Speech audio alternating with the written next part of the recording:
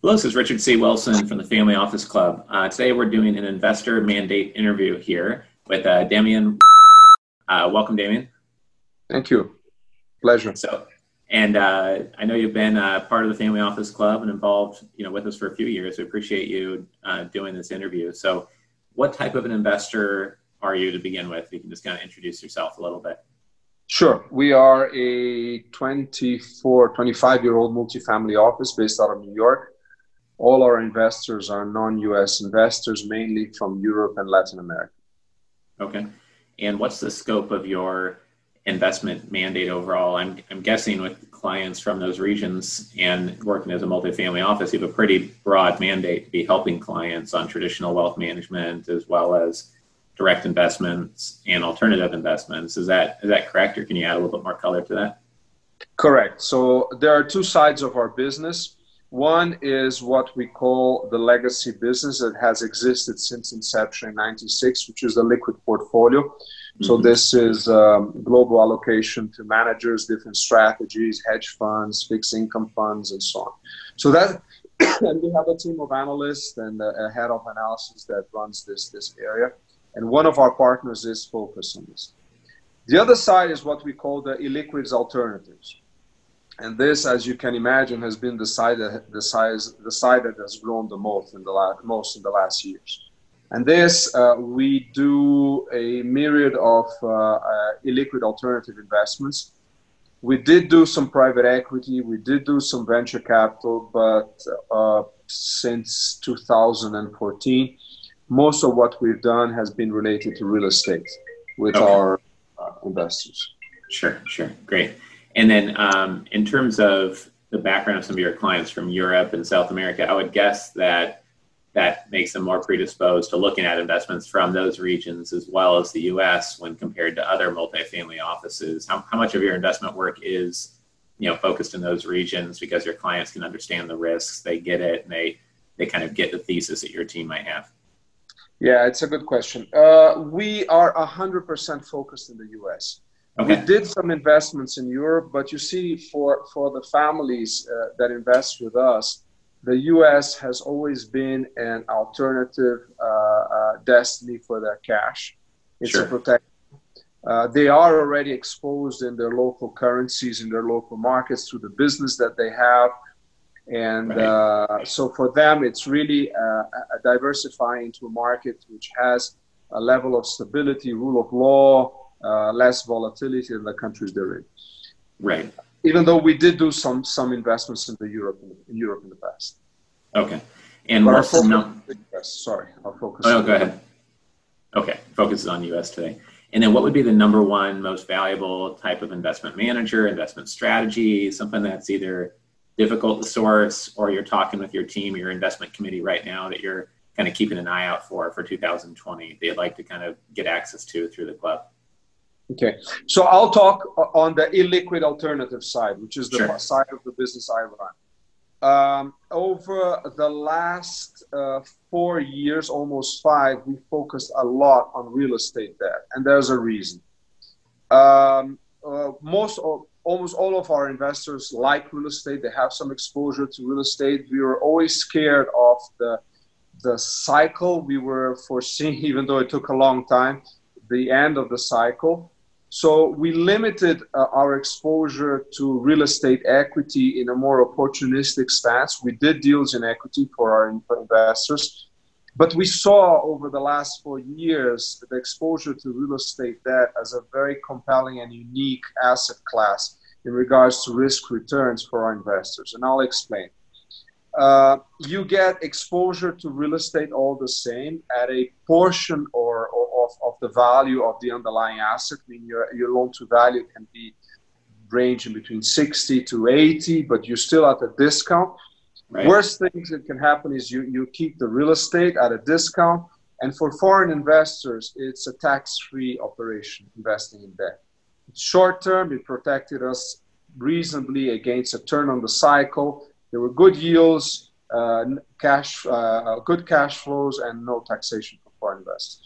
So we did concentrate a lot on this. We spent the last years looking for these lenders. We don't do the underwriting ourselves. We don't have the capacity.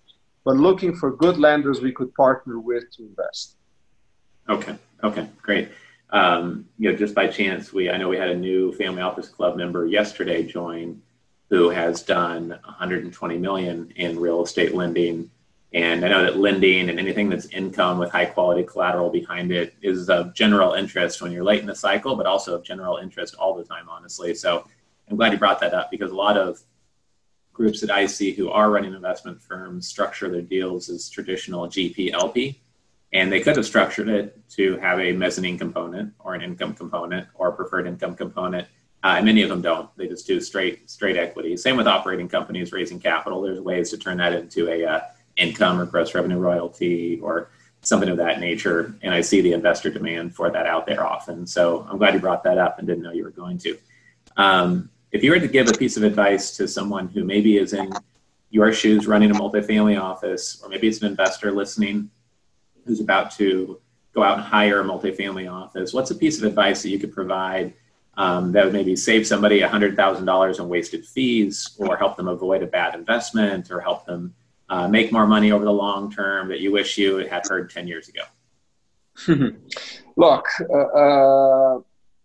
what we see going forward, and I'll talk about the fees after, what we see going forward now, that continues to be a very compelling asset class. Funny enough, the lenders that we chose to work with, they were all balance sheet lenders. There was no leverage. We were very cautious with this. So they are today positioned in a market where there's much less competition.